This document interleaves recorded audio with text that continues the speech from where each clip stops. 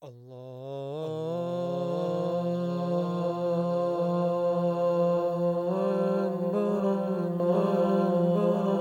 alaikum, brothers and sisters. I'm Sister B, and welcome to Islamic Audio Bites.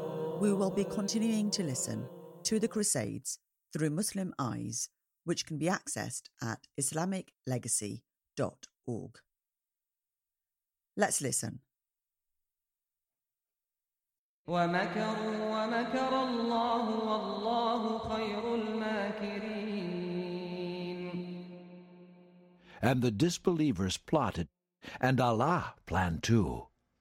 And Allah is the best of the planners. Chapter 7. The Awakening. The historian Ibn al-Athir writes, Syria was left completely at the mercy of the Franks, with no one to defend its inhabitants. But Allah, in His mercy to the Muslims, raised to power Imaduddin Zengi.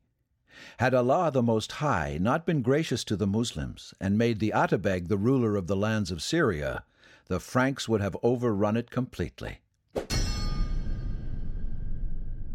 Imaduddin's rise to power must be one of the most extraordinary events in the history of Islam. As a young man, this dark-skinned, bearded Turk ascended through the ranks, fighting under a number of Seljuk commanders.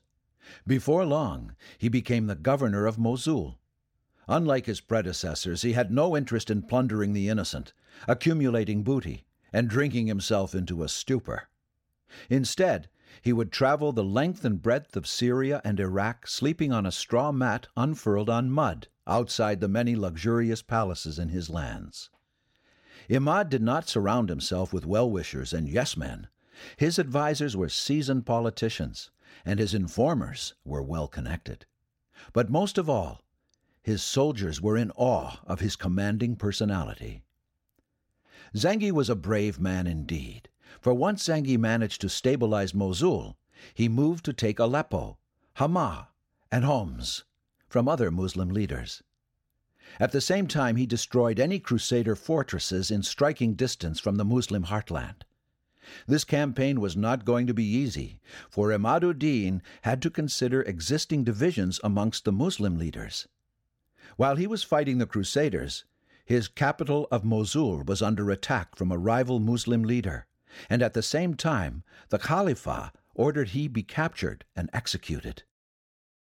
Imaduddin had waded neck-deep into a sea of blood, and now he was going to pay dearly. In 1132, Zengi lost a decisive battle against the Khalifa of the time. His army was completely decimated, and he was forced to flee with several thousand enemy soldiers in hot pursuit. But his flight was short-lived. For looming in front of him was the river Tigris. He was trapped and helpless. This should have been the end for Imaduddin Zengi. But Allah had not willed Zengi to die just yet. On the other side of the river Tigris was a castle, and standing on the battlements of the castle, observing the flight of Imaduddin, was the Kurdish governor, Najmuddin Ayyub, the father of the yet unborn Salahuddin. Najmuddin could have won the favor of the Khalifa by taking no action, but instead he sent a boat that ferried Imaduddin to safety. Allah had chosen this moment to forge a bond between the family of Zengi and the family of Ayyub. Together these two families would forge a united Islamic front against the Crusaders. Zengi continued his campaign, which culminated in the conquest of the Crusader state of Edessa, a large principality that extended like a dagger into the heart of the Muslim lands. The Sunni Muslim world erupted in joy, but Europe was rocked to the core. Cries for a second crusade rang out in every corner of Frankish lands, and preparations for another invasion began. But the taking of Edessa was to be Imaduddin's last act. 2 years after the fall of Edessa, in the midst of another campaign, Zengi was murdered where he lay in his sleep. Inna lillahi wa inna ilayhi raji'un. He was 60 years old. Ibn al-Athir writes that many learned and pious Muslims saw Zengi in their dreams after his death. "How has Allah treated you?" they asked. Allah has forgiven me because I conquered Edessa." The death of Imaduddin Zengi left the Muslim Ummah leaderless once again. A power vacuum had emerged, and the threat of infighting was imminent. One man, however, remained composed amongst the confusion. He stepped forward to the body of Zengi, removed his signet ring, a sign of power, and slipped it onto his own hand. This was Imaduddin's son, Nuruddin. It was now time for the son to fill the shoes of his father. Nuruddin's resolve was challenged immediately. The Frankish knights of Antioch had retaken Edessa under the leadership of Jocelyn de Courtenay, during the confusion following Zengi's death. Nuruddin acted swiftly, riding like the wind by night and day, abandoning exhausted horses along the way. He arrived at Edessa before Jocelyn could prepare his defenses. The Franks abandoned the city, fleeing under the cover of night. His knights tried to follow, but they were trapped and put to the sword by Nuruddin's cavalry. The speed with which the insurrection was crushed brought much-needed honor and prestige to Nuruddin. The Muslim world now looked once again to the Zengi family for leadership. They desperately needed it. The Second Crusade had just begun.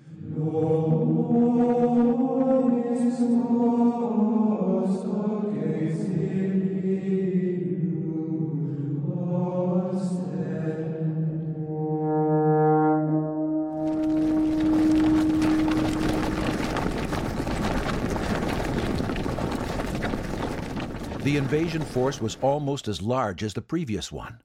French and German kings and a legion of barons, bishops, and their knights had been assembled. It was said that Europe was emptied of every able-bodied defender. Ibn Qalanisi claims they numbered 1 million strong, and they carried with them the riches and treasures of the West. In their eagerness to attack the Muslims, the French and German kings threw caution to the wind and raced ahead of each other. In their pride and arrogance, they shunned collective security and took their own separate paths through the Muslim heartland. The Germans found themselves at Dorylium, facing none other than the son of Kilij Arslan, Masud. This time, the Turkish Sultan took his revenge. Only 1/10 of Conrad's army made it out alive. The French were trapped in a pass between snow-covered mountains. The Turkish army appeared from above them, firing arrows and then heavy stones and tree trunks. Then they descended on the Crusaders. The French-led army was massacred. By the time they reached the Middle East, the number of Crusaders had dwindled dramatically, but the core contingent of knights remained intact. In July 1148, they laid siege to Damascus. It was an intense conflict. The battle raged all day, only to cease at nightfall. The people of Damascus displayed terrific courage and motivation towards protecting their city because of its religious significance. Ibn al-Athir reports of a scholar of Moroccan origin, al-Findalawi. He was seen walking ahead, along with the infantry, when the leader of Damascus informed him that he was excused from battle due to his age. He replied, "I have sold myself, and Allah has bought me." And then he recited the words of the Almighty. Allah has bought the persons and the property of the faithful, and will grant them paradise in return. Al-Findalawi marched forwards and fought the Franks until he fell to their blows. Against such resolve, and the news of reinforcements arising from other Muslim lands, the Crusaders lost their resolve and their unity crumbled. The Second Crusade fell apart in only 4 days. Although the Damascenes had held out against Nuruddin's father, Imaduddin Zengi, they saw in the son a different character. They recognized his superior piety and sense of justice. The Damascenes opened their hearts and their gates to the son of Zengi. In return, Nuruddin brought in large piles of food to be distributed and abolished suffocating taxes. There was truly something extraordinary about Nuruddin Zengi. It wasn't just that he was a great warrior and competent archer, or that he was at least twice as strong as any of his men, and so quick on his feet that he could dodge the cut and thrust of any swordsman. Rather, Nur-ud-Din displayed a range of qualities rarely to be found in one man.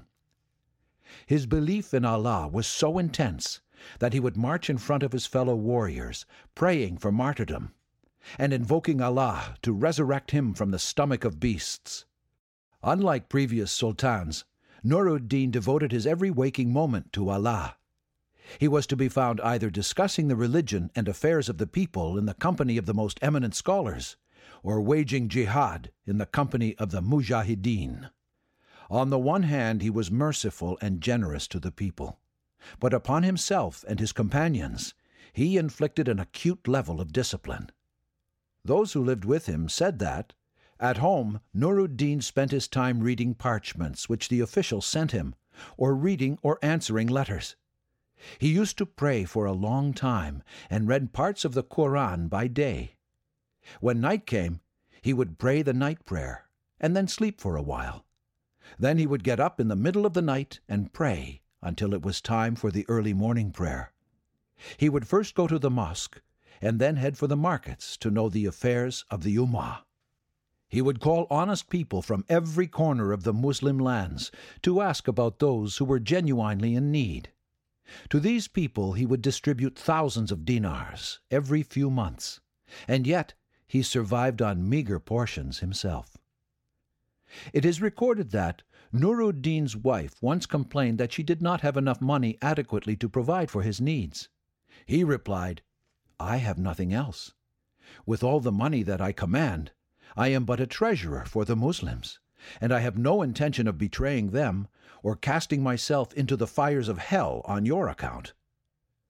Nur-ud-Din's vision was simple: to unify the Muslims under the Sunni banner and drive the Crusaders out of their lands.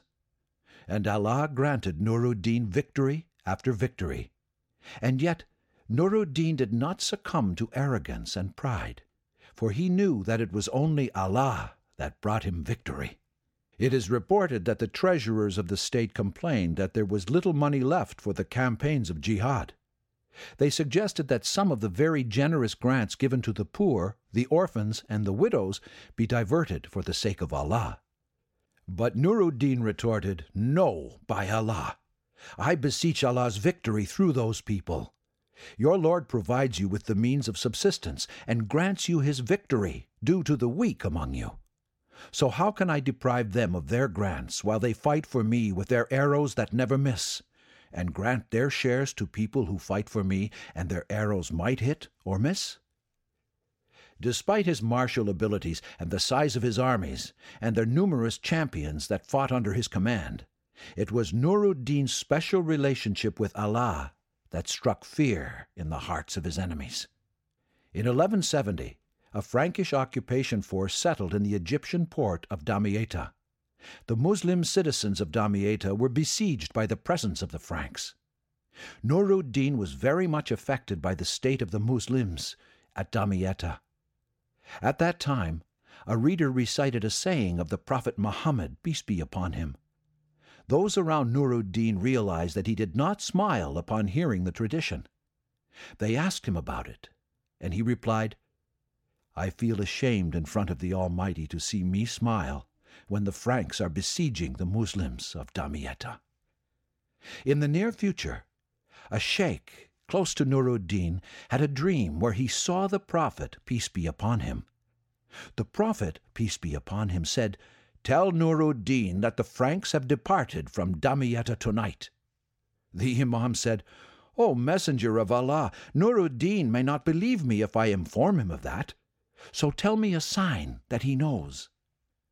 The Prophet, peace be upon him, said, "Tell him about his prostration on the hill of Harim, and his saying, 'O Allah, grant victory to your religion, not to me. Who is that dog Mahmud to be honored with your victory?'" The Imam got up and went to the mosque, where Nur-ud-Din was in the habit of praying 5 times a day. When he stopped him, Nur-ud-Din asked what the matter was. The Imam told him about the dream and the sign of the Prophet, peace be upon him. However, he did not mention the word dog. Yet Nur-ud-Din insisted that all the details of the sign are relayed. After hearing the precise dua, Nur-ud-Din wept and believed in the dream. Not long thereafter, news came that the Franks were leaving Damietta. And thus the Franks used to say, "Nur-ud-Din is close to Allah. He used to pray at night and raise his hands invoking Allah. Thus Allah answers him and gives him whatever he asks." Regarding Nur-ud-Din, Ibn al-Athir comments, "I have read the biographies of past kings. Other than the first caliphs, I have found no other man as virtuous and as just as Nur-ud-Din." It was Nur-ud-Din who turned the Muslim armies into a force capable of crushing the Franks. Now that Damascus was in his hands, Aleppo and Damascus were unified, along with Edessa and Mosul. Shazar soon followed. All of Muslim Syria was now one block. What would be his next move? Should he attack Antioch, the nest of the Hospitaller Knights, or should he attack Jerusalem itself? He did neither. Allah, in his perfect plan, created an opening that was unforeseen and brought to the stage of events another hero of Islam. Chapter 8. The Lion's Nephew. 6 years after Najm-ud-Din Ayyub rescued Imad-ud-Din at the river Tigris, he was forced to flee his own castle with his brother Shirkuh and newborn son Salah-ud-Din in his arms. Apparently Shirkuh had killed a wealthy castle guard for falsely accusing a Muslim woman of being unchaste. Imad-ud-Din welcomed the Ayyubid family with open arms. He appointed Najm-ud-Din commander of a nearby city. These were the best days of Salah-ud-Din's life. Under the watchful gaze of his father, he learned horsemanship and trained for battle. While the Kurdish youngster absorbed invaluable lessons that would serve him for life, it was his uncle Shirkuh that would take center stage. Shirkuh quickly associated himself with Imad's son, Nur-ud-Din, and when the son took the reins from his father, Shirkuh became his right-hand man. Asad-ud-Din, the Lion of Islam Shirkuh, was a genuine leader of men and perhaps the foremost military strategist of his time. Although he was short in stature, he had tremendous physical strength. Shirkuh won great fame in the Battle of Inab by killing Raymond II of Antioch in single combat. This was one general whose army genuinely loved him, and he loved to lead them from the front. Salah-ud-Din moved to Damascus, where he matured under the shadow of his beloved uncle Shirkuh.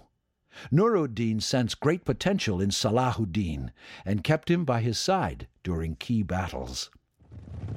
In the meantime, Shirkuh's men thundered onto the plains of Egypt, striking fear into the hearts of the Fatimids. The campaign to conquer Egypt for the Zengi Empire became a test of will for Shirkuh, and he dragged his reluctant young nephew with him. My uncle Shirkuh turned to me and said, "Yusuf, pack your things, we're going." When I heard this order, I felt as if my heart had been pierced by a dagger, and I answered, "In Allah's name, even were I granted the entire kingdom of Egypt, I would not go." But Allah made Egypt a training ground for this young and timid Kurdish boy, for he was to be the great Sultan, Al-Malik an-Nasr Salah-ud-Din Yusuf ibn Ayyub. May Allah have mercy on him. In the end, I did go with my uncle, he added. He conquered Egypt, then died. Allah then placed in my hands power that I had never expected. The Sultan was careful not to take credit for a campaign in which he was really just an observer. His uncle took on two villains: Shawar, an Egyptian ruler whose wicked and mischievous plots plunged the entire region into bloody conflict, and Amalric, a Frankish king so obsessed with conquering Egypt that he invaded the country 5 times in 6 years. Although Egypt was known for its riches and treasures, it was also a land of treacherous conspiracy and political intrigue. By the mid-1100s, 14 of the previous 15 rulers had been killed in office, either hanged, beheaded, stabbed to death, crucified, poisoned, or lynched by mobs. One was killed by his adopted son, another by his own father. The office of leader was not one that came with great incentives. And yet Shawar clung to power with blind obsession. He had only just ascended to power when his first lieutenant ousted him. Shawar managed to entice Shirkuh into Egypt with wily overtures, and it wasn't long after Shirkuh restored Shawar to power that he found himself double-crossed. Shawar used his influence with the Frankish king Amalric to force Shirkuh out of Cairo. But Shirkuh was not one to take betrayal lightly. With a reluctant Salahuddin by his side and only a small but mobile army, he began a campaign of relentless battles against the Fatimids and the Franks, and sometimes he took them on at the same time. On the 18th of March, 1167, Shirkuh faced the combined might of Frankish knights and Fatimid heavy cavalry at Ashmunin, with only 2,000 lightly armed men. Shirkuh assigned command of the center to Salahuddin. The young general is about to get a valuable lesson in tactics.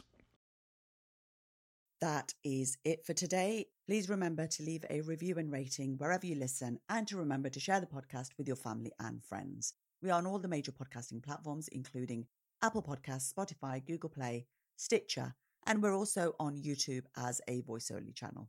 Please join our Islamic Audio Bites community on Instagram and Twitter, and follow me on Facebook as well. Do check out our website at islamicaudiobites.com, and if you would like to contact me directly, please do so at sisterb007@gmail.com. Hope your day is full of goodness. Assalamu alaikum.